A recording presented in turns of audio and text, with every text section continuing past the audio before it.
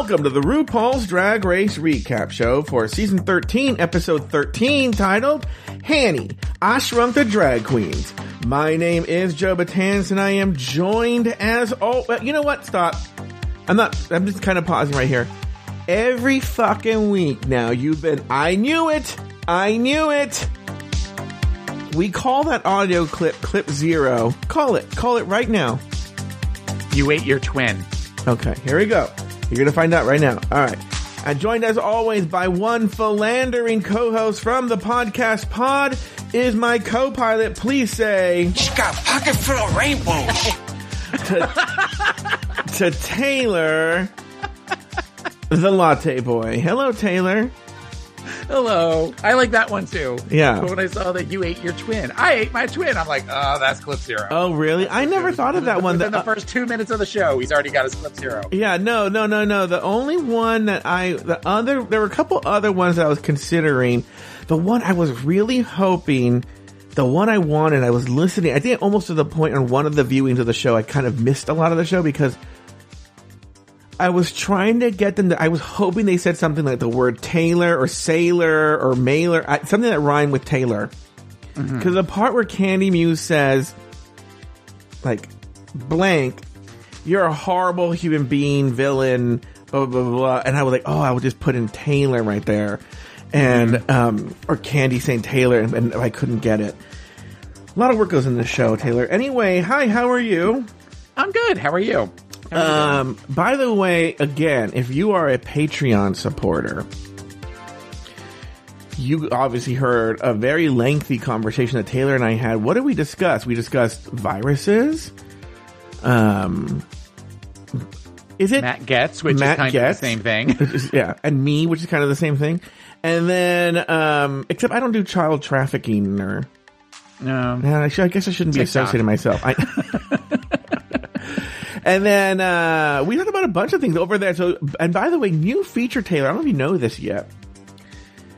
There's a new feature for Discord. So even if you support us on Patreon, if you're not signed up for Discord, new feature I think is going to be incredible called Stages, where we could do live events and people could walk up to the mic and ask questions, and we could interact with the audience in an audio fashion. And we Lori and I played with it this week, and I want to bring it to the Drag Race experience. And so you can get all this. Go ahead, Taylor. I was going to say, bring it to the Drag Race, bring it to the Drag Race. Sorry, that's. Well, no, but like for instance, we recently had Dita Ritz on.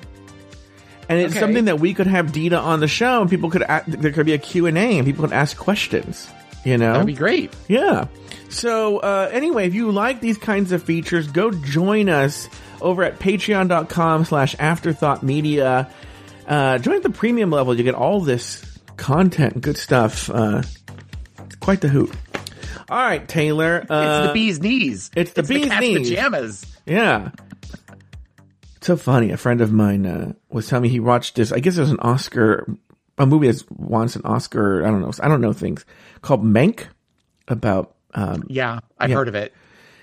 A friend of mine was watching. He said, like, "Oh, I'm trying to talk in that like weird quippy language." So we were talking to each other like that, like, "Say, what's the big idea here?" And so like. Anyway, this week the queens show off their acting chops in Henny, I Shrank the Drag Queens. On the runway, the category is Oat Pockets.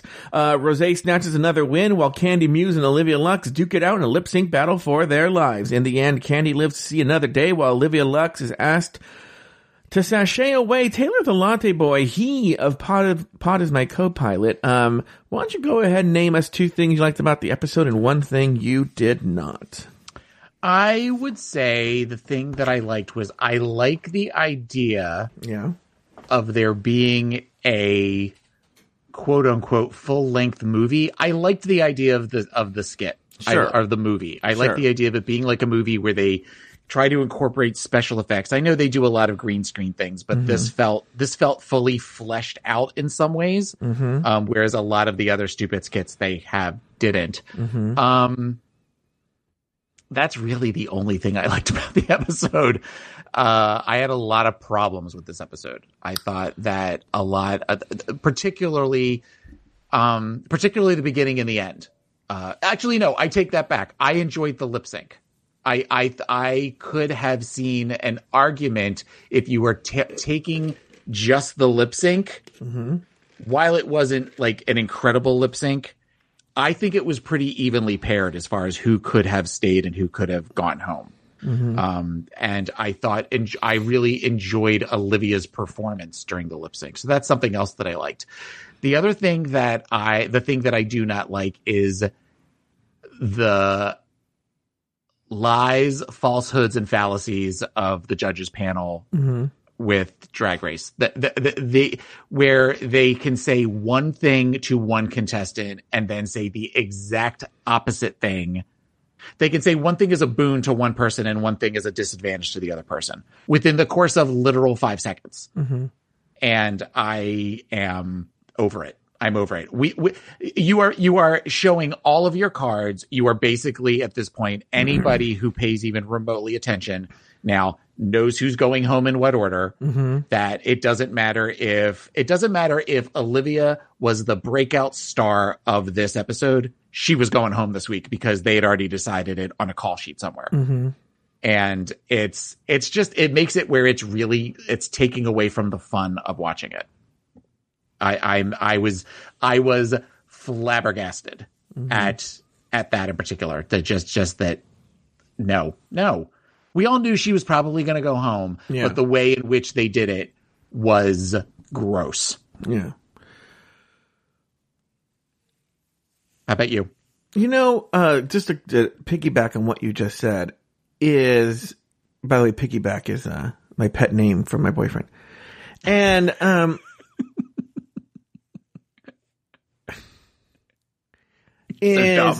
so dumb. I forgot what I was going to say. All right, maybe I'll remember in a second. I know what it was. To piggyback what you said, my friend and I during the Trump administration, when something would happen and it would be so glaringly obvious, like that Trump just straight up told a lie, right? I mean that anyone with eyes would see, Mm-hmm. My friend and I, this happened constantly. This gaslighting happened constantly in the 4 years of the Trump administration. We would just have a conversation about it and just end it with like, nothing matters. Nothing matters anymore, Yeah. And that's sort of what it feels like. It's just like you can see things with your eyes, even the way that they edit it. I mean, do you remember the people who produced this show and control the show can edit the show that we see whatever they want us to see. And I think even then they can't edit it enough to match the goopery that's going on with the judges panel, where it just nothing matters. Just nothing matters. And I think that's what you're trying to say. We have a predetermined list of who needs to go home and who needs to stay. And, does it matter? You figure it out, dummies, in the editing, in the post-production unit, because we don't care. This is who's going home. 2 things about the episode. I, like you, struggled to find anything that I liked about this episode. Now, by the way, what's funny is my boyfriend asked me, he was on his way home from somewhere. I already watched the episode. He hadn't seen it yet. He asked me how it was, and I said, listen, from having to recap its point of view is horrible. I have nothing to say about this episode.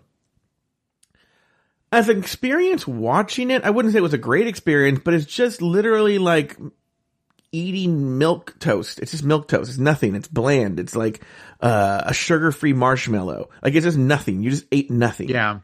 Yeah, a marshmallow. It was a marshmallow of an episode. That's a really good analogy. And I saw on Reddit later that someone said that the season has been watchable, but they will not remember it by the time All-Star 6 premieres. They will have forgotten every episode. Because there was a comparison, and we can have this discussion about another poorly regarded season 11. But they were saying, at least in season 11, you have this, and this, right? You don't even have that with season 13. I think season 11 is much more memorable than this season. That's what the people were saying. Someone had made the argument that they're the same, and they were saying, no, you have this, and this, and this. And season 13, they're like, if it wasn't for Utica's roast, what would you remember? And maybe Candy and Tamisha in the beginning of the season. Candy and Tamisha is the one thing that I could think of. That was an Untucked. Yeah. Anyway, so I struggled, but this is what I came up with. The one thing I like, the Cher song. Not the lip sync. The song itself. I love that song. I like that. I have very, very fond memories of that song. Memories of what? The song. The first time, I was with a friend of mine who was going through a really bad breakup. This guy Kevin, who ended up being the first guy who ever topped me later on, but that's neither here nor there. Okay. And weird reveal we just had right now. Okay. No, we were friends, and I was one of these where I said I had never done that before. He's like, I'll top you, I'll fuck you, and I'm like, okay. And how did it feel that first time? It was okay. He was a gentle lover. Okay. So, and it was okay. I just remember it just being an odd sensation, but then obviously I liked it. So because I've done it since, but I just remember we had gone to whatever record store and gotten the Cher album because of the CD, because of Believe, and we were listening to it in my car, and he and I are very much of that aesthetic of that we love anything like 70s and all that sort of stuff. So in the beginning, when it's all slow, he was very just like, yes, girl, preach kind of thing, because it was all about this breakup. And then when it goes this go, I remember both of us in my 96 Hunter Green Honda Civic screaming because two big girls and just dancing to that in the car while we were listening. So anytime I hear that, that's the thought that goes through my head. Remind me of this story in 45 minutes or so when Utica talks about the lack of representation of trans people and starts a whole other conversation about who did I say? Oh yeah, Utica. Gottmik. Because that sparked an idea in my head, but I didn't write it in my notes, and we can talk about it then. Okay. The other thing I liked was that we are one episode closer to the end. Yes, that is true. That is true. I never thought I would see the day where there's a final four. Okay. And then the one thing I did not like, I hated this movie. I hated it. The movie was not good. No. Don't get it twisted. I like the idea behind it. I didn't like the movie.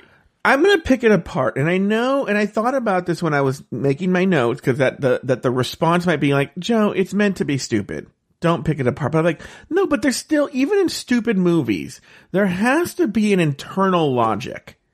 Yeah. It can't just be absurd for absurdity's sake, because they want to just have it that, chickens pick them up or something like that. There's no logic in some of the decisions that are made in this script. It's just lazy writing. Lazy. It was pure laziness. Yes, it's a very lazy, lowest common denominator, which apparently is what RuPaul loves. No, and it's true, but that style of humor, I'm not knocking it. I love that kind of humor. I saw a play, I think I've talked about it before, called Mommy Queerist, okay? Which was very in the vein of these sketches, right? That they have on RuPaul's Drag Race. That dumb pun humor. And I saw that Bruce, as one of my many times I saw Bruce Valanche in person. And, I went to this gay club. Yeah, surprisingly, no one's ever seen Bruce Valanche and Joe Batanza in the same room. Anyway, and it was such dumb humor, like so dumb. Like I remember in the wire hanger scene, she goes, "Where's my wire hanger?" And she comes out with a little wire hanger. She goes, "No, not this one." She comes out with another one, and it gets like increasing to the point where she like pulls off the stage like a wire hanger. It's way comically too large. Yeah, and so like it's dumb. And I was crying laughing. Don't get me wrong, that stuff is funny, but it's smart dumb. Yeah, this was just It was lazy. It was not good. It was relying on Drag Race tropes in a way that wasn't even funny or clever. I'll say this now, even though I have a note to say it later. Look Over There wasn't even that funny when they first said it. It was like, okay, right? Mm-hmm. The way they have beaten that fucking line to death this season, it's not that funny. Yeah. It was maybe kind of amusing when she did it in the debate. Wasn't it a debate she did it in? Yeah, it was the debate where she kept doing it to Jeff Goldblum. Yeah. Okay. Haha. Right? Not worthy of a keep bringing it up over and over and over. It's at the end of, and when you watch the on YouTube, when you watch the first act, they have the clip of always the winner from the, and it's Jada Essence Hall saying, "Look over there." I'm like, oh God, not this. I can't. I can't. Yeah. With her with that. Anyway. After Utica's elimination, the queen...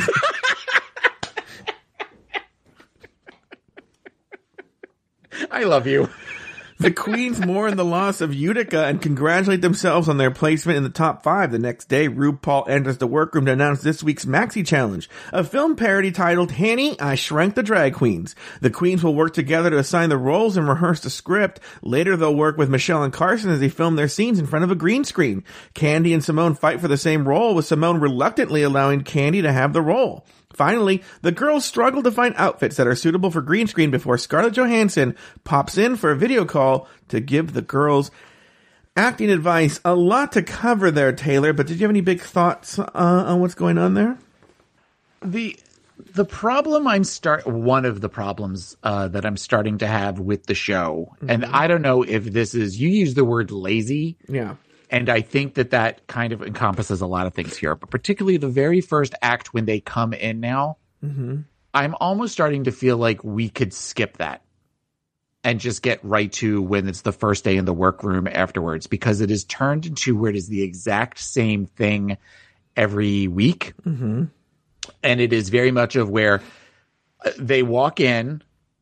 The first one who comes in is the one who lip sync. Whoever is standing immediately behind them goes, "Ooh, child," or "Woo," or "Whoa," and they come in and they stand in front of the mirror. They say a couple of things. They wipe it down. Then they all sit down and they go, somebody does the, "Wow, how does everyone feel about how things went?" Where it's almost like they're reading it off of cue cards. And then it's just very poorly edited, and where it's just these clips of where they're it's almost like group confessionals versus people having a conversation. Yeah.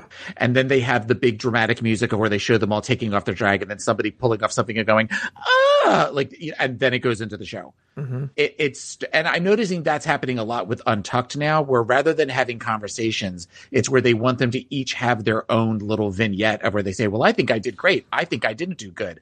I'm worried about lip syncing." There's no conversations anymore. It's just talking points. And I don't know if we just have a group of girls who don't know how to do that with the act of conversation, but making it look natural, or if this is just laziness on the producers. I don't know what it is, but it's starting to get on my nerves. I don't think believe it or not, I don't necessarily entirely blame the producers. I mean, I think I blame them in terms of they've created this product, but I think it's a gradual evolution that's happened. We've talked, you and I have been doing this for a long time, Taylor, and we've also gone backwards. And revisited seasons, that we didn't, this show started with season 7, but you and I have gone back and done season 6 and season 5, and maybe in the future we'll do other ones.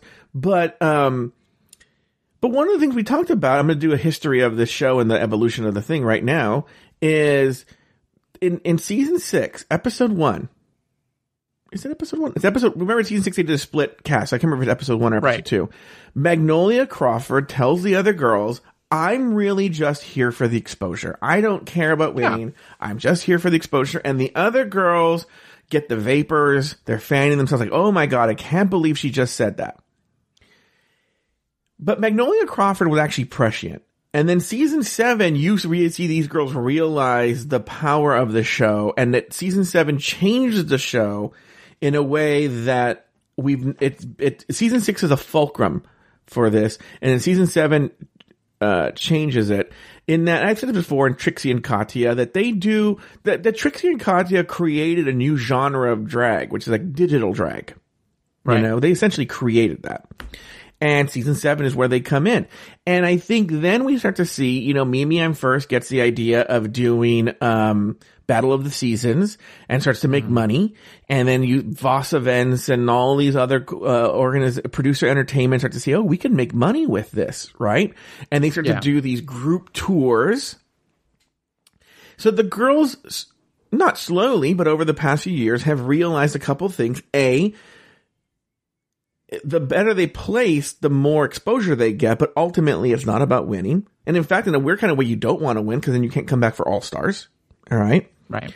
And then 2, they also realize with these events, with Battle of the Seasons and Battle of the Catwalk and this and Drive and Drag and all these other shows, that their story with these girls is not over. This is not, I'm spending 3 weeks with you and I never have to see you fucking again, bitch. This is, I'm going to have to work with you for the rest of my career. So And then also just with the hate that we've seen that other queens get, a la the Vixen, a la Raja, a la Silky Nutmeg Ganache. Anyone who they see as a problem, notice it's always people of color, that the white queen see as a problem, that they get the hate. Fifi O'Hara. So now they're all trying to be nice. They know they have to work with them. They know that so the show has just become boring because now they're watching their P's and Q's. You know, I've talked about it before, but for Patreon exclusive tier members, I'm covering season 3. Now, actually, season 3, the show proper, isn't very good. It's kind of boring. Yeah. This Untucked, ooh, child. If you ain't watching Untucked, you only getting half the story. Season 3, quarter of the story. Yeah, season 3 Untucked is an entirely different show, and these bitches are vicious. Vicious. They're so coming for each other. And in fact, think of the main show in season 3. I only know because I just watched them. I'm watching these shows. In a recent episode, and because this just happened in this episode, they ask Raja, well, that's the whole girl, who should go home, right? This one, they're like, well, Olivia, she has a lot of growing to do. Raja says the same thing. She goes, Shangela, and Stacey, get the fuck out of here. She goes, Shangela should be on season 5 or season 6. She's not ready. She says the same thing, but in a much more vicious way. Yeah. And like, they speak truth on the main stage, what they really feel. They say, it's unfiltered on season 3. And so when you contrast it with 10 years later exactly, a decade later, now the girls are all being Miss Congeniality. Well, and I'm not necessarily, when I say, I think maybe you misunderstood me. When I'm talking about the way that the girls are talking, it just feels very heavily produced, not so much by the girls, but when it's at some point one of them says something along the lines of, well, girls, I guess we need to get out of drag. You know, I see what you're saying, yeah. Like that kind of stuff, or where clearly a producer said, okay, we have enough that we need. Which one of you is going to say this? Okay, I need you to, and then it's just really poorly acted. I think, because Rosé talks about this later in the episode of I was terrified that if I was my true self, the viewers would hate me. I mean, you know, God bless Rosé for being open enough to say that in an interview, and for them showing that they recognize now that it's not just about the competition. It is about life after the competition. I agree with you. I agree with everything you're saying. You better. I'm just saying that I'm just tired of the way this episode in particular felt so manufactured. And this in particular is something now that I don't necessarily, I feel like I've already seen this 12 times this season. Next week, when it's just the 4 of them, do I really need to watch it? Should I just wait to see when they all walk in the next day in, you know, dressed as boys? Is that when I should start the episode? Because I feel like I've already seen this 10 or 11 times this season. Well, I think I kind of misunderstood you the first time, but to actually split the difference is, I think what you're saying about the producers has always been there, but because the girls gave them so much, it was sort of hidden. But I think with what I just said, the girls are so producing themselves, you know, on and off. I mean, like, again, that is a discussion I can say for later, and I'll still discuss it later. There is no difference between Olivia as a boy and Olivia as a girl. And I don't think that's because there isn't a real difference. I think, that she's just so produced, you know, by herself. And so I think that the producers it's just so glaringly obvious because the girls themselves are so tightly wound that now it's just more obvious.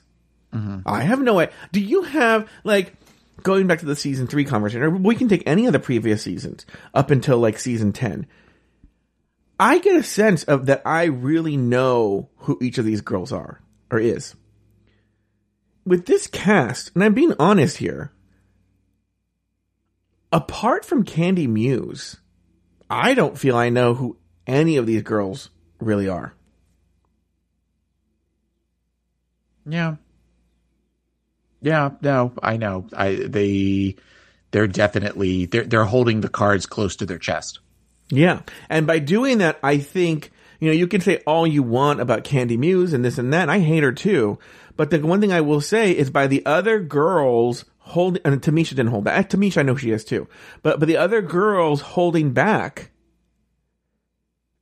they forced the producers to take Candy all the way to the end. Yeah. Because they, like, we'll talk about this. A lot of these topics come out later in the episode. I have a few things to say. One, in the previous week, Lonnie Love tells Candy she's Dawn Rickles or something like that. And then in this episode, we got mixed like, oh my God, they said I'm like Phyllis Diller. Have you had to wager a bet? Do these girls know who Dawn Rickles or Phyllis Diller are? I thought the same thing too. I mean, I know who Dawn Rickles is, and I know who Phyllis Diller is, and I know Dawn Rickles was very much an insult comic. I mean, Bianca said that I want to be the Dawn Rickles of drag. Yeah. Phyllis Diller, I know that I had seen her on like talk shows in like the 70s and the 80s and stuff, but I don't know that, other than that she's very self-demeaning, I couldn't tell you a Phyllis Diller joke. I could tell you maybe a couple of Dawn Rickles jokes. Yeah.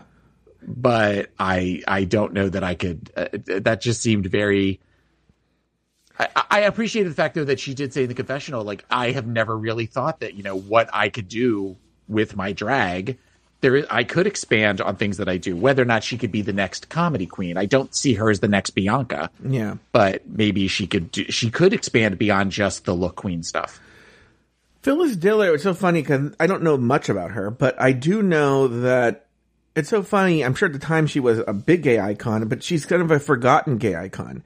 And I know she did a lot of jokes about, you know, she had a husband that no one ever saw named Fang, that she would call him Fang. And there were a lot of self-deprecating, and a lot of self-deprecating humor, but like definitely gay icon. People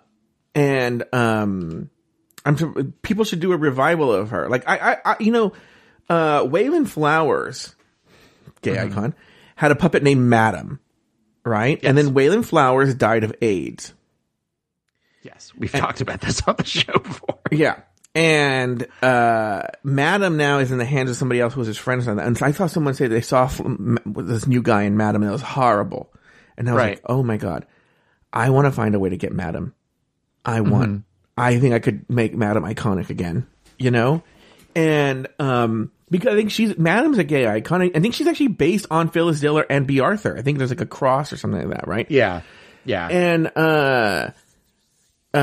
what I'm saying is these are forgotten gay icons and we need to bring them back. Next, I want to know what you thought about RuPaul's mustache when she came in. What the fuck was that? I didn't get that. She's had a couple of looks this year where she had the one last week where she didn't have eyebrows on, but she had on a knit cap and she looked like that character that Dave Chappelle does, the guy that's always looking for crack. Like, I mean, just sort of like scratching at her chest. I think it was a weird look.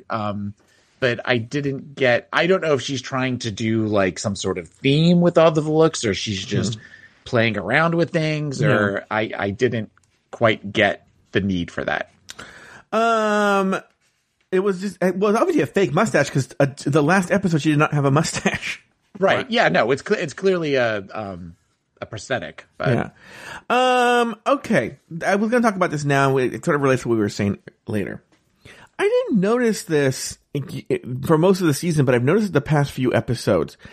Can we have a serious conversation about the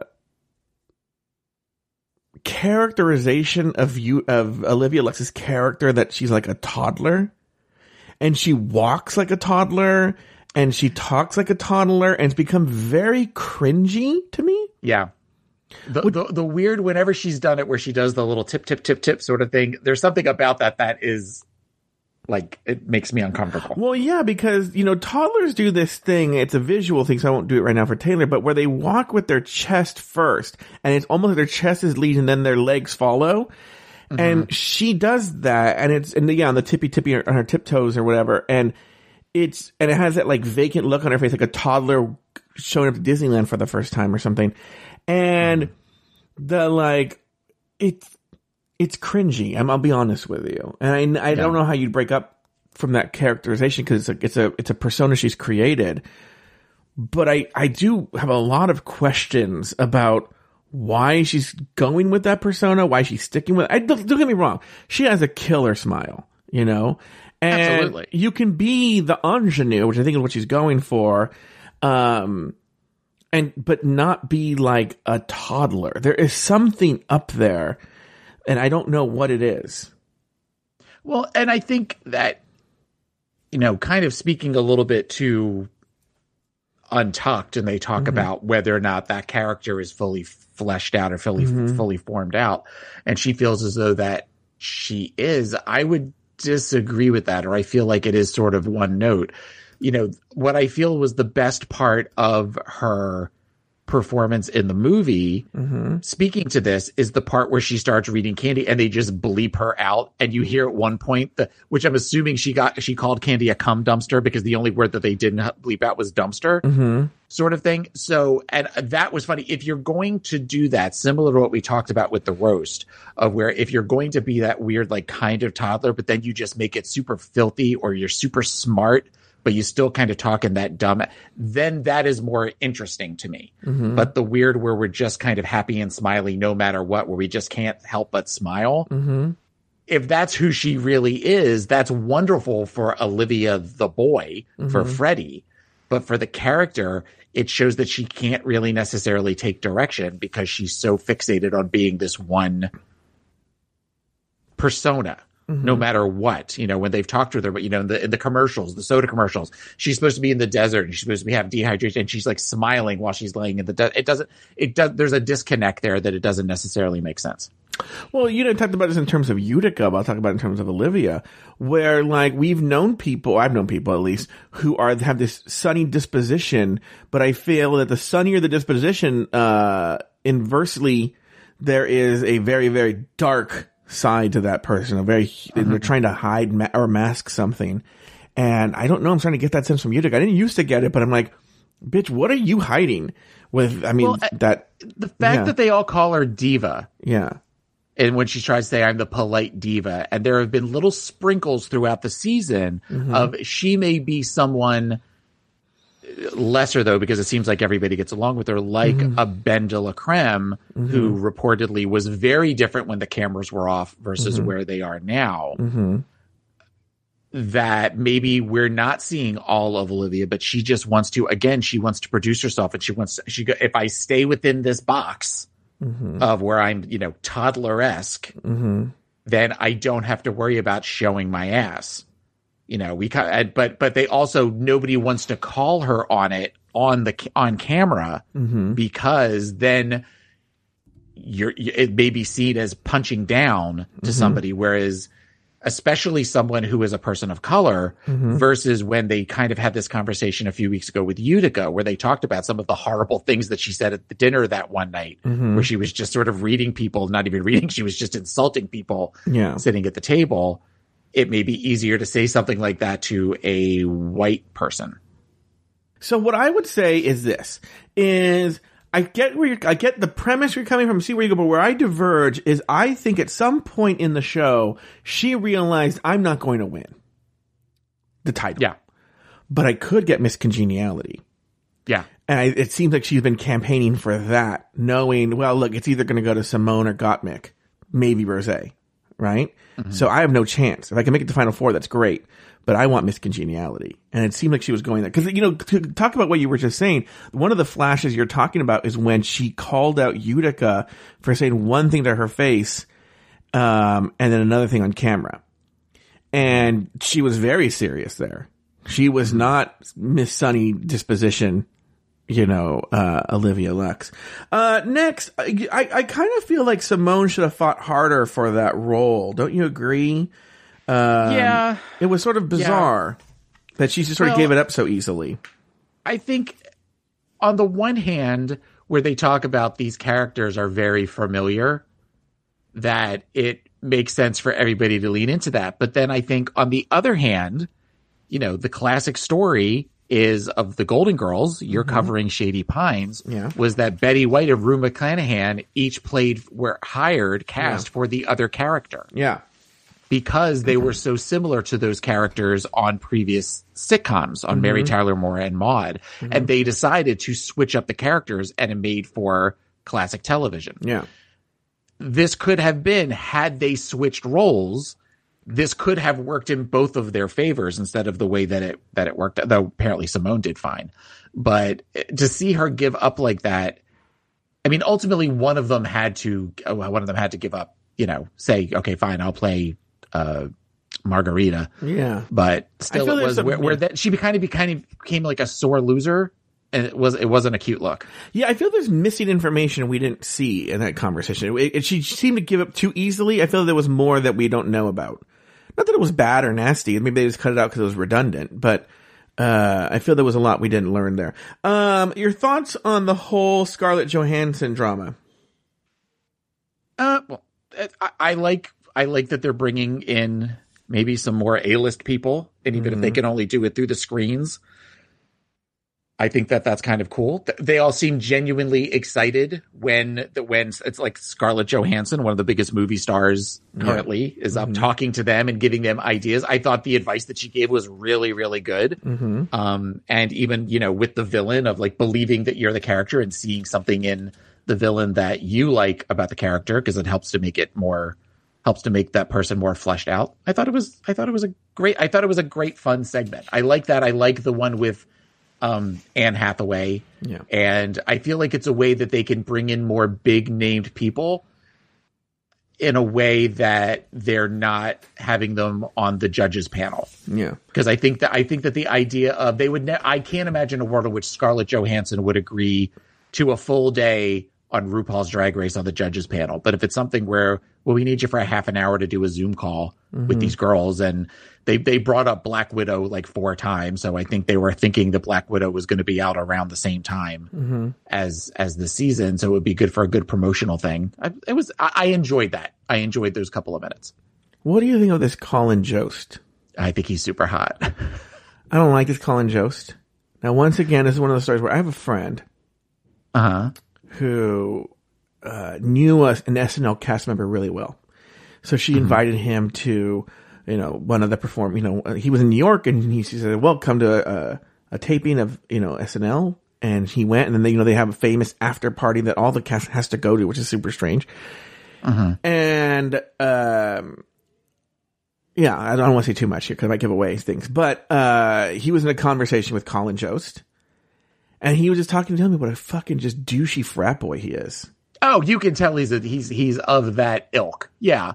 I just think he's cute. I don't watch SNL, so I don't even know necessarily like his delivery on Weekend Update or anything. But he kind of looks like this Maddie Getz. No. Well, a class. Well, how old is Matt Getz? He's 38. Like my age, right? No, he's 38. How old is he? 38. He's only 38. Yeah. Oh. Rough 38. Yeah. Yeah. I don't like this Colin Jost. I think he's smug. I think he's basic. Smug is a good word to describe. Yeah. Yeah. All right, Taylor, on that note, why don't we take a break? And when we come back, we're going to jump right into the green screen segment and all that jazz. And we'll be back right after this.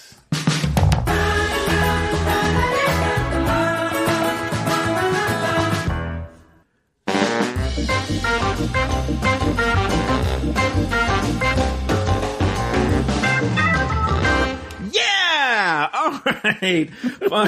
On set with Carson and Michelle, Olivia and Simone rely on familiar roles. Candy screams her lines over and over again. Olivia annoys the other girls by asking so many questions, and Rosé impresses Carson with her acting chops. Taylor the Latte Boy, the green screen filming segment. Your thoughts?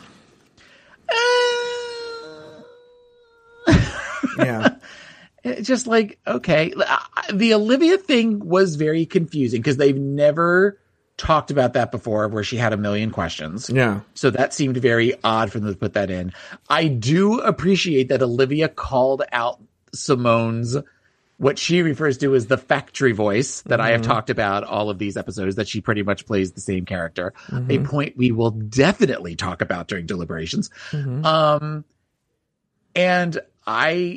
it was weird that they were doing the thing where they were having Candy scream the lines over and over again, and they were both clearly laughing, but they were playing the shade music over. Because I actually thought that was kind of funny to watch, where she was just screaming and screaming, and that she was saying, I was giving it my all, I was doing what I had to do. But it was there was a lot of weird juxtaposition of where you thought people that weren't going to do well did well, and vice versa. So they were really kind of fucking with your head a lot. We saw that basically with Simone, with the whole unsure of herself and all that kind of, jazz. But it was very much, it was just sort of like okay, let's get through this. I don't get the whole thing with the cat and the sneezing and why that was so funny. And you knew at some point somebody was going to say the word pussy, but again, lazy writing, all that sort of stuff. What about you? Well, first of all, let's talk about this. First of all, Gottmik at one point after that cat's paw scene was like, this is the most fun I've ever had in my entire life. I'm like, really? The most fun you've ever had in your entire life, Taylor? Entire life. Right. Yeah. I wanted to go back to what you said. I think this is what you're going to comment on in the judges' deliberations. But I wrote, not Olivia reading Simone for doing the same character. Olivia going like, ugh, she's doing that character she always does. And I was like, really, bitch? Okay. There's something really important happens in this act. Okay. Taylor's currently making love to Lip Balm. I just want you to know that. That is how to you, where you were like,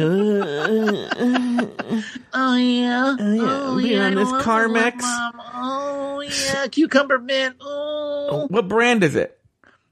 It is Jack Black. Jack Black, the guy from Kung Fu Panda. Not Jack Black, not the actor, but it's like a men's thing that comes in like the dark blue. I don't really like it because it's really oily. But I'm trying to use this up so that I can use some of the other. I'm a lip balm addict. Oh, I'm a chapstick addict, and I bought these and they were very expensive, and I don't like them, so I'm just trying to use them up. Oh, I see. So I noticed something. That was my butthole. Yeah, this will be mine at the end of May. I noticed something. So during Gottmik's scene where Candy has the cat paw,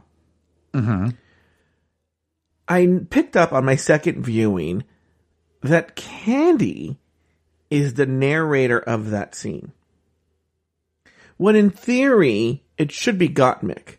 And I don't think this is a mistake. I think what it's showing is how much they rely on Candy now to be the storyteller. So even in a scene where she's secondary, they made it about her because the other people are so boring. So they have to find a way to make Candy the center of the attention, even though it's really just her holding a cat paw and Gottmik sneezing and laughing and whatnot. Well, think about it. We're down to the final 5. How often do you see anything of substance from Rosé in confessionals? Unless she's singing, like, I'm singing a song, and then she does that, auto-tune effect I can't do. Yeah. But the only thing that she ever says is, I'm doing what I need to do to get to the top 4, honey. Yeah. Baby. Yeah. It's like everybody's Cameron Michaels now. Remember, Cameron Michaels didn't say shit, but now that's why I think that's why Candy being like this and the other girls being like the way they are has propelled Candy to the top 4. Because they're like, we can't lose her. Or this show, which is already boring, will be more boring. Yeah. And so, I've often joked that I want to do a fake podcast with me and you, simultaneous as this one. We don't play Joe and Taylor, we play the other characters. And it's just called, Yes, Queen, House Down Boots. And all it is just a show where we just say how everything is wonderful about the show. The show is amazing. There's nothing wrong with it. Every queen work, And that would be a very boring show. Okay? A very boring show. They realize if they get rid of Candy, even though Candy's now at the stage where she's, yes, Queen, House Down Boots, it would be even more boring. Because at least she's kind of funny about it. And they would have that show, and they don't want that, but they don't know how to solve it. The casting's already done. At this point, they've painted themselves into a corner. Yeah.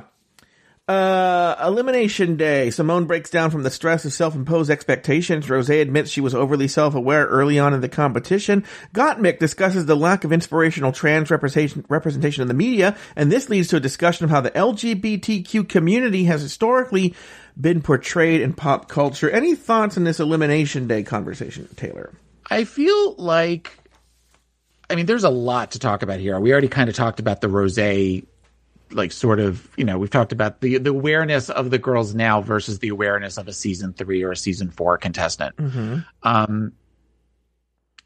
There are times Simone being so upset, that felt genuine, of that disappointment and wanting to do, where I know that she's good friends with Gigi Good and that they live in this, artist community together, and that it is very much of where you want to do better than those that came before you. So I think that Simone in her head says, I want to bring home the crown for Gigi too, who didn't win her season, but I want to get further, and I want to, all of these people, just like they supported Gigi and got her to where she was one of the finalists, I have to do at the very least, just as well, if not even better than. Mm-hmm. So I can see maybe there was definite, that goes beyond that, I think, to things that she's talked about with a brother who was arrested or incarcerated and things like that, of needing to be the one who is the perfect child kind of thing. I have thoughts about the representation, but what are your thoughts on Simone? It's one of these things where, and this is nothing against you, it's a conversation I would love to have with another person of color. Get your husband in here. And JK. Kimura. But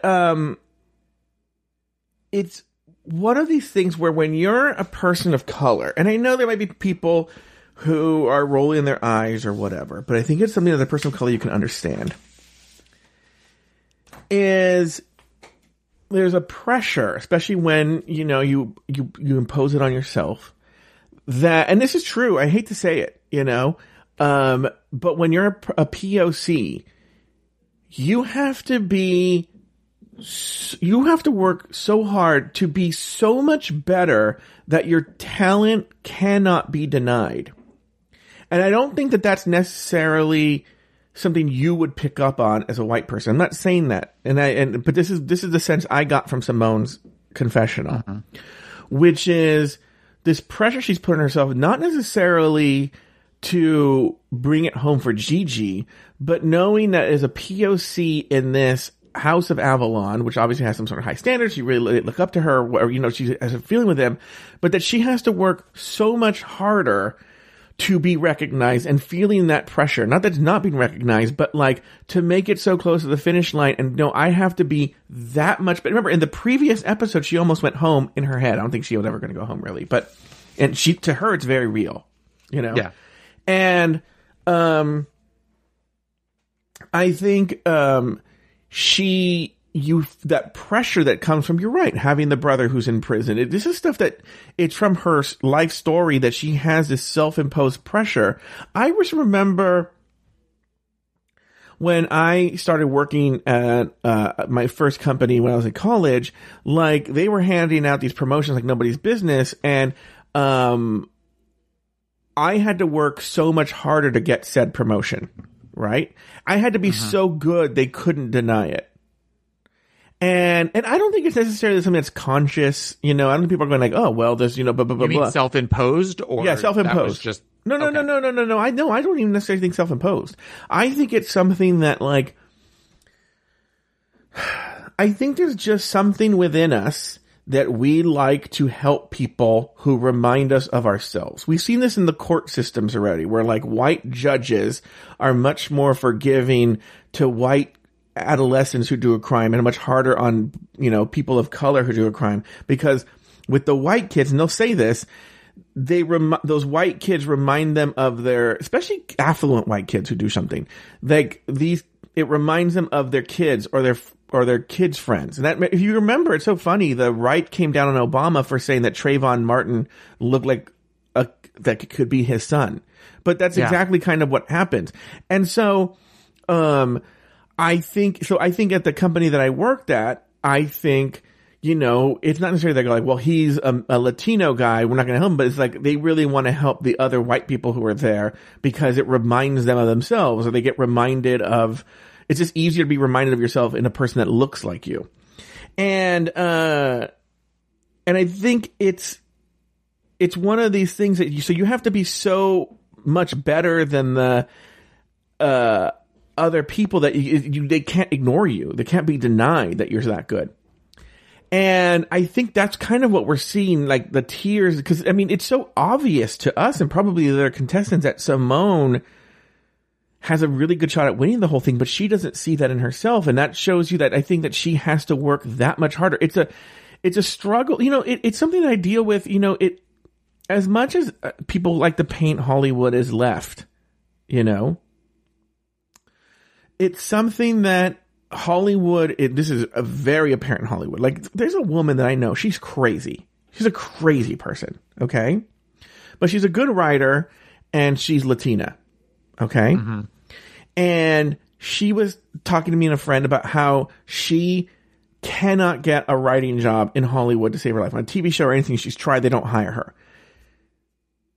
The fact that that's true is so fucking ridiculous, even though she's crazy, because Hollywood is really short on women. Hollywood is really short on minorities, particularly Latin people in the writing room. She should have a job. She can string a sentence together. She should have and the fact that she can't is insanity, right? And I can go into that's a whole other 45-minute discussion, and we don't have that kind of time. But so like Simone, what I saw, what Simone was saying was, it's like we were talking about somebody that we know on Just Between Us Girls. I don't want to bring it up just because it would make no sense to anybody. Who, even though he's a white person, a white cis male, he puts this self-imposed, criticism on himself. Yeah. And it causes him torture. And I think people of color experience that too, because you just have to work so much harder to get what you get. But the difference is between that person and someone like Simone, I would think, is that for the person that we know, that is self-imposed. That is internalized. Yeah. Whereas as Simone could be feeling that on the inside, but that is also because of how she is treated in the world. Yes. Where there is that is not only internal, but also external through whether it's microaggressions, whether it's, blatant racism, systematic racism, that sort of stuff. So I'd been looking at it more. It felt genuine to me. I think it's 100% genuine. And it made me sad for her. Yeah. That she doesn't get to experience this show, on that level, because she is so in her head at times that it's more about, I can't fail this, because if I fail this, I am a failure. Yeah, well, I don't remember the pictures that well, but is she the only person of color in that House of Avalon thing? I believe so, yeah. Yeah. And so there's this thing where she realizes she has to be that much better. And if not, it'll be like, I'm not saying this is true. I don't know her thinking, but I could see a person of color thinking, well, if I don't make it to the top 4 like Gigi did, they're going to think I'm not as good, or I shouldn't be in the House of Avalon. I'm not worthy. She basically said that. She basically said that they invested so much in me and then I just fizzled out. Exactly. Yeah. Exactly. Yeah. All right. The next thing, you want to talk about something else too, right? The representation thing. I thought it was interesting because everybody that is left is all in their 20s and early 30s. And with the exception, I definitely see Gottmik and appreciate Gottmik for being a trailblazer of being someone who is trans and also like playing with gender and stuff. That contestant, that queen, I can see that. But the other ones, they grew up in a time with shows like Will and Grace, and where gayness and queerness, I feel, was definitely more open, and you saw a wider representation than, for example, you're in my generation. Don't call me urine. I mean, wouldn't you agree with that?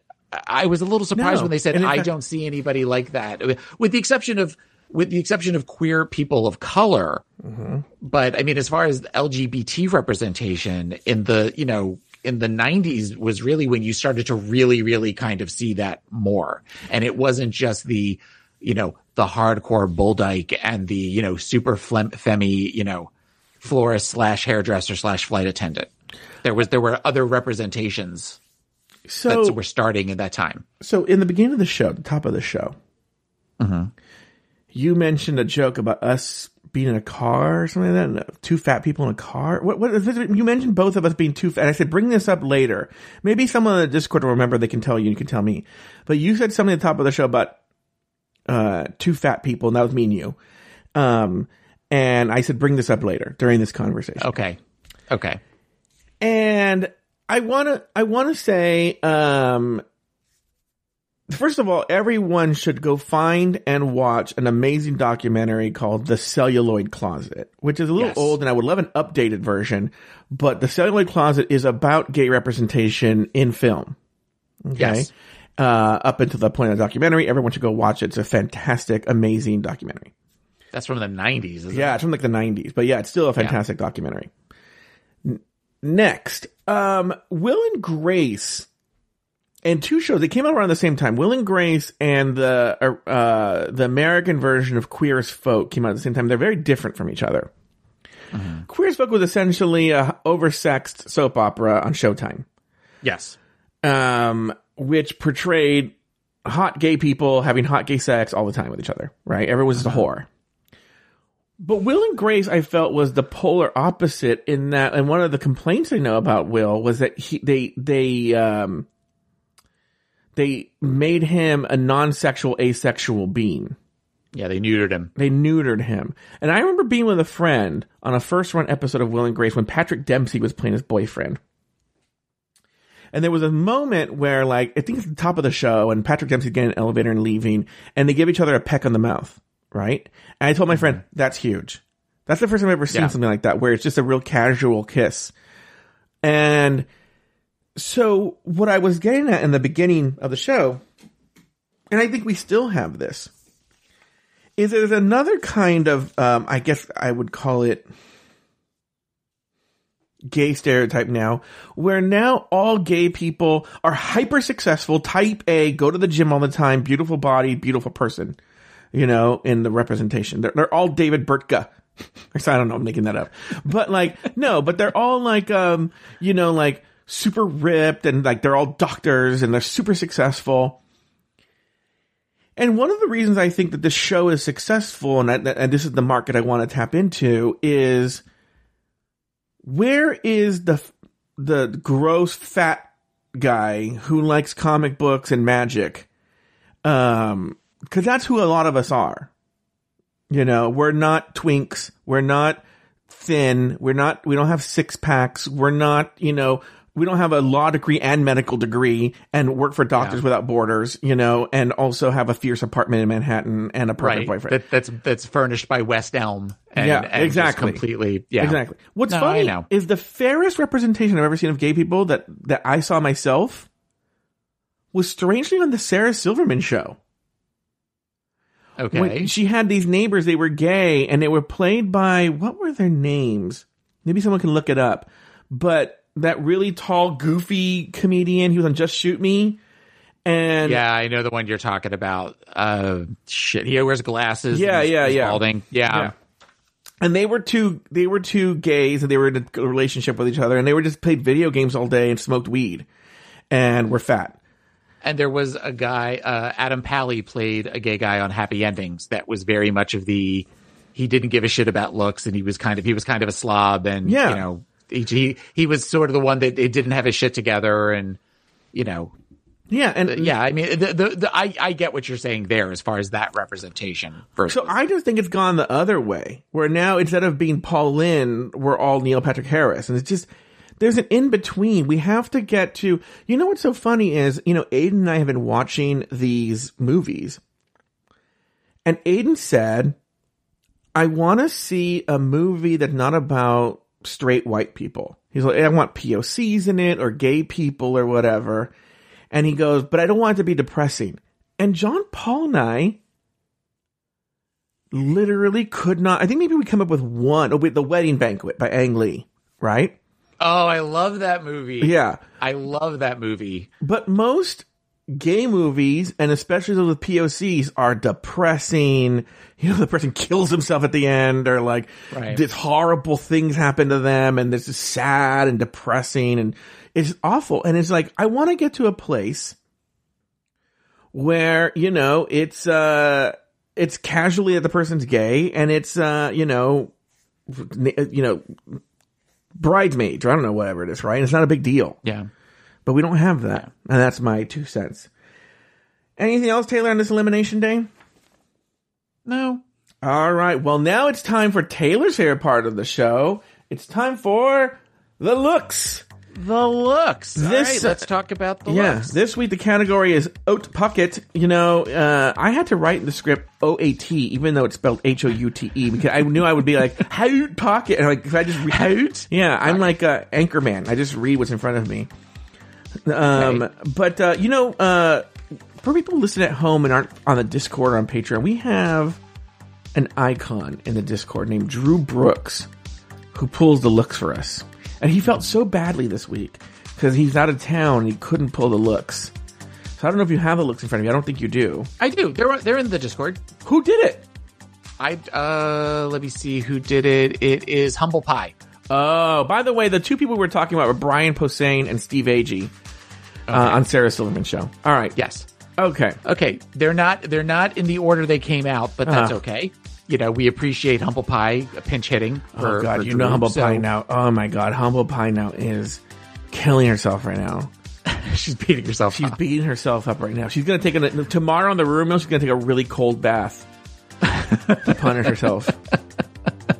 Where she's just gonna keep pouring ice buckets. Yeah, she's gonna be like Jane.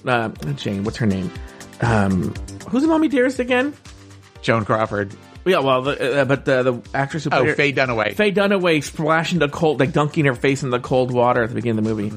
Those are the worst. All right, so the first look up that we have listed is the Simone, who came out in a denim pantsuit that was a large pocket with a large, I don't know what you would call that, but an oversized zipper off to the side, with what I'm glad they refer to it as Tina Burner hair with the red, yellow, and orange hair. I thought it was a great look. Definitely spoke to, it was a literal interpretation of a pocket. And I loved that the one shoulder kind of hung out of the front of the pocket and the other shoulder was behind the pocket. The wig was a little shake and go, but I thought she looks amazing. Anytime she's in drag, she looks amazing. So a great look from her. Next up, we have Gottmik, who came out in a trench coat, kind of as a flasher sort of thing. And when she opened the trench coat, there were tons of pockets that had watches on them and a dress made of timepieces. Incredible look. Absolutely incredible look. Very, very detailed. It right down to the watches as the ankle straps for the shoes. And just everything about this was amazing. This was very, haute couture and just really, really great. Any thoughts so far? Or am I just burning through them? No. Okay.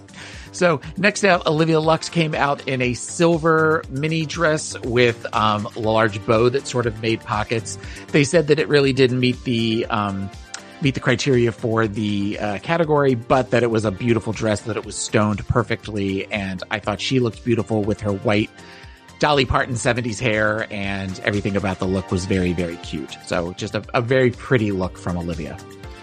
So next up is Rosé, who came out in a mod-inspired outfit, black and white. That was all the pattern itself. Once she took off the raincoat was all pockets. I thought the idea for the look was great. However, I had two issues with it. One would be that she had on knee-length stockings and white pumps. I feel like if you're doing a mod look, it should have been go-go boots. I would have liked to have seen a white go-go boot there instead of the white shoes with the socks. And when I think mod makeup, I think a light or like a light nude or white lipstick versus the dark red that she had. So I would have thought that this would have really kind of the red lipstick to me was distracting. I would have liked to have seen a white lipstick instead of a red lipstick. Mm-hmm. So that's my thought on that. And then we have Candace Muse in I'm assuming Japanese inspired outfit that was a series of pockets and multicolored, where they were all sort of sewn together with chartreuse ribbon. She knew it was a mess. She said it herself. I don't feel attractive in this, and it definitely showed in how she walked and how she showed the look.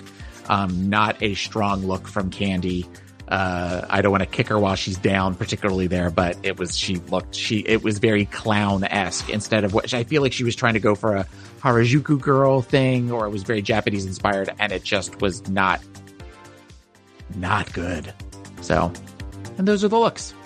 Those are the looks. You get so mad that I have nothing to say on the looks. I feel like I want to. I want to have a little bit back and forth with you on that. I know you have no opinion, but even if it's where you just go, I like it, or I don't. Oh, okay. I didn't know that. Which of the looks were your favorite? Rosés. But I'll tell you what, I had to have a thought on rosés. I could see Trixie wearing this. Very curious to hear what Trixie has to say about this outfit. Well, but that's very within Trixie's wheelhouse. Yeah, I could see Trixie wearing something like this as well. Yeah. Whose was your least favorite? Oh, Candy's was awful. Yeah, Candy's was really bad. Mess. Okay. Well, all right, the movie, Henny, I Shrank the Drag Queens. Your thoughts on this movie? We watched it.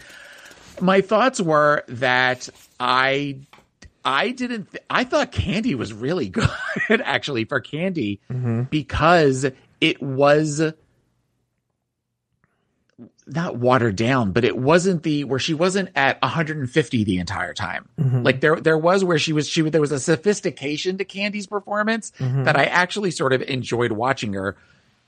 Whereas I don't ever feel that in the acting challenges before. It wasn't good. I don't get why they thought Rosé was great. I thought Rosé was very much like kind of chewing up the scenery. I agree with you. But that is also what Rue likes. It doesn't have to make sense. You just pretty much have to make a silly face and wave your arms around, and then Rue thinks it's funny. She went the Manila route where everything was crossing her eyes. Yeah. Yes. Yes. And I mean, it was clear that Olivia was going to be in the bottom there. So, but I was very surprised by the conversation, that they had about Candy and her performance. Let me tell you this. This movie logically made no sense. I didn't notice the first time I watched it. I was like, oh, this is just stupid. And then I watched it a second, I'm like, why would they... Well, first of all, there's a scene where they're in front of a green screen and they show the main stage. The main stage is right there. Why is the main stage on a green screen? Yes, absolutely. And the other thing is, I don't get when they do this, and it just takes it. I mean, I also get we're not watching, a Marvel film here. We're watching where it's clear they're on a green screen of where it's down on the floor and they're moving. The camera is moving around, but everything is stationary behind it because she's on a green screen. Olivia was talking at one point, and like she was like everything was moving, but it just was this weird disconnect of why you can't have it where the camera is stationary, or they tell Olivia she has to stay in one part, or the screen has to stay in one part. It just felt even cheaper than it already was. But yeah, there were parts like that it didn't make any. That to me was just, I'm like, why would they not have them all just standing on the green screen, or had it where, I appreciated that they pulled old film of RuPaul from a previous week. Oh yeah. So that was good. I appreciated that, but it was still, not great. At the end, I was like, what did I just watch? Anyway. Okay. 2 logic things I want to bring up. There's a part where they go, we got to climb this sewing machine cord to get up there. I'm like, why would they want to go up to that table? That table is not next to the shade button. So why would they do all that work to go to the table? Yeah, if they were trying to get to the shade button, there was a sewing machine. That would make sense to get up there. Yeah, and they can see that it's not connected to the table. And then they get there. Like, what does the shade button have to do with anything? I don't know. It was so weird because actually the shade button, I could see if they at the last minute they get to it, but then that leaves like, why wasn't that? Because Olivia, what was the logic here because Olivia, had read her for filth, that they grew and she shrank. Look, whoever wrote this needs to go study the most basic element in theatrical principle, which is Chekhov's gun. And it applies to dumb comedies too. Same thing with, how come the Simone pulled out a laser pointer? We never seen her with a laser pointer. Yeah. All of a sudden, a laser pointer, and it's something you could just so easily go like, they're fucking around in the beginning. So she has a laser pointer. Yeah. So all of a sudden, she has a laser pointer. And when they climb up a table, and I know, again, the person who wrote it is listening going like, it's supposed to be a dumb sketch. No! You're supposed to have internal logic as to why they're doing this. Even in a dumb comedy, there's an internal logic as to why they made that choice. Same thing with like, look, I want you to apply the Golden Girls and Dorothy and Rose, okay, specifically. At the end, so let's go with this logic, even though we've never seen this, that for some reason, if they knew this the whole time, tapping the shoes 3 times, that if they just read Candy for Filth, they'll grow and she'll shrink. And so, Rosé, as the sarcastic one, gets the library glasses and says, the library's officially open, hands it to Olivia. That doesn't make any sense. Okay, if it was the Golden Girls and they had to read someone for filth, would Dorothy then say, Rose, go get them? No, she'd hand it to Sophia. Yes, Sophia. Yeah. And it just, or she would do it herself. That makes no sense. That makes zero sense. Why would they? There's been no. I get they were going for that shy black girl in Police Academy moment, Yeah. And that's what it was. That's what we're going for that, but it didn't. Yeah. It didn't. Well, that's what I said. That was the funniest thing. Where all of a sudden, where she starts, cursing and calling her a cum dumpster and all that sort of stuff. That was funny. I get what the joke's supposed to be, but there was no logic there. And then I would think of you when she did the homage to The Night the Lights Went Out in Georgia from Designing Women. That line, I was like, oh, Taylor must be cheering. Yeah, well, not really, but yeah. Any other thoughts on the movie? On the movie, no. All right, so now we're going to get to the main stage. We're going to get to the lip sync. I know you have a lot of thoughts there. On the main stage, RuPaul asks the queens who they think deserves to go home. Simone names Olivia. Olivia takes a long pause and then names Candy. The remaining girls also name Olivia. After the judges deliberated, RuPaul named Rosé the winner of the challenge. Candy Muse and Olivia Lux are in the bottom 2 and forced to face off in a lip sync battle for their lives. The song, Strong Enough by Cher. In the end, Candy Muse is told, Shantae, you stay, while Olivia Lux is asked to sashay away. Taylor the Latte Boy, any final thoughts on the deliberations, on everything? It seems like you have a lot of thoughts. Go ahead. The deliberations, once they started in on Olivia, I said, so they are reading her for doing the exact same thing they just praised Simone for. Mm-hmm. Where Simone does the factory voice in every acting challenge, and they're telling her how amazing she is. Yeah. 2 seconds later, they're saying to Olivia, you kind of do the same thing every time, and we feel like it's one note. Mm-hmm. It made absolutely no sense. It just was where it was clear no matter what, Olivia could have said or done nothing at that point. And I agree. Olivia was horrible in the skit, but I think it's because Olivia was horrible. Olivia was playing an airhead. Yeah. Olivia, when she does this performance, it is kind of where we're sort of simple and we're just kind of, we're airhead-esque. So she completed the role. She just didn't do it very well. But for them to then say to Simone, you know, when you do this is amazing. And you have this command presence. I was very surprised by their reading of that, other than they know they can't put Simone in the bottom 2 weeks in a row. Yeah. And then have her come back at this point. So it was clear that it needed to have somebody else. And in that regard, I wasn't sure then at that point who they were going to go after. So then when they go after Candy and say to Candy, we feel like we see the same thing from you, only this week you didn't go big enough. Mm-hmm. The whole thing just made no sense. Yeah. It was infuriating to watch. It was insulting. It was insulting for people who really watch and really kind of try to study and enjoy this show and try to figure things out. They were just telegraphing everywhere what was going to happen. And but they don't care. It doesn't matter. I know. It doesn't matter. Nothing matters. It doesn't matter. Nothing matters, Taylor. I agree with you. The judging this season has been wild and crazy and makes no sense. It's trying to fit a square peg into a round hole. Mm-hmm. And we're going to make whatever storyline we want it to be. The judges panel will just make it fit. And it makes no sense whatsoever. There's a part, to go with what you said, there's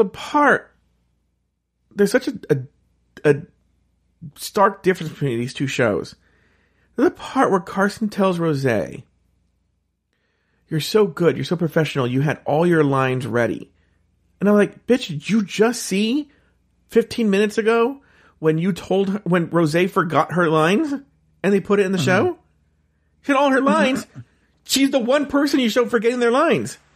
That's a very good point. They don't care. Nothing cares. Yeah. Going back to what I was telling you earlier, which is when RuPaul asked them who should go home, no one advocates for themselves. No one has that fight anymore. It's just, oh, I love Olivia, blah, blah, blah, blah. And I know, that's well and good in real life, IRL, pageant queens, right? Mm-hmm.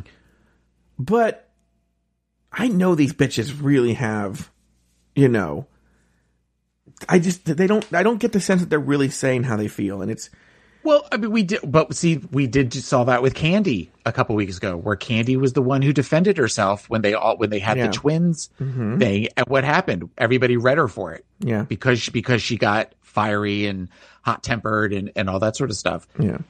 Everybody said Olivia. Mm-hmm. I think there was no way Candy was going to come for Olivia at that point because everybody else had already beaten up on her. And she says that then Untucked. I didn't take what you said to heart. You had to say a name at that point. And I think Candy was already kind of feeling not great because of her look and the fact that they did read her, and as we saw in Untucked, looked like she had a couple of panic attacks or. Yeah. Because she mentions that on the Twitter. I didn't know that. Okay. Yeah. Okay. So I wasn't sure if it's something that we needed to talk about or not but they show like her blood pressure at one point. I was like, oh shit, it was like 180 something. They took her blood pressure? Oh yeah, no, she was with a medic a couple of times. Oh, I have to look. It is an interesting because you're watching her where she doesn't have like a full on panic attack of where she looks like she's having a heart attack, but it's where they take her outside and they give her water and apparently they thought about not letting her lip sync because her heart had been so crazy. And they show an exclusive clip from Untucked where Rue is saying to her on the judges panel, "Are you okay? Are you going to be all right?" And she said, "Yeah, I'm fine. I got it." Sort of thing. And the medic is like off to the side of the judges panel. Oh, in case something happened. Yeah. So I agreeing with what you said earlier. I think Olivia knew this is my week. I got this far and I have worked so hard to be Miss Congeniality. If I'm not going to win, there's still a chance. So I'm not going to fuck it up by screaming and reading everybody here on the stage. I think that had it been earlier in the season and this question came up, I could see Tamisha if somebody said she should go home. I'm trying to think of somebody else that would have done that. I mean, Tamisha is really kind of the only one right now, but yeah. I nobody's fighting for themselves at this point because winning doesn't matter anymore. Doesn't. It's about, they've all won because they've made it this far. Yeah. That people will remember their names, hopefully. One final thing. I know what RuPaul meant, and I'm just pointing out how funny it is that RuPaul meant when she told you, Olivia, you should be proud of yourself. She meant, I'm also proud of you. Because I'm proud of you. Mm-hmm. And she tells her, though, and this came off as funny, you should be proud of yourself. I know I am. Which to me sounded like, I'm proud of myself. Why wouldn't everyone be proud of themselves? Yeah, you should be proud of yourself. I know I love myself to death. All right, Taylor, any other final thoughts on this episode? No. Okay. All right. Well, on that note, that's going to do it for this week's episode of RuPaul's Drag Race Recap. Be sure to join us next week and every week as we endlessly continue to discuss, dissect, and deconstruct each brand new episode of RuPaul's Drag Race Season 13. So, for Taylor the Latte Boy and myself, sashay away until next week. Thank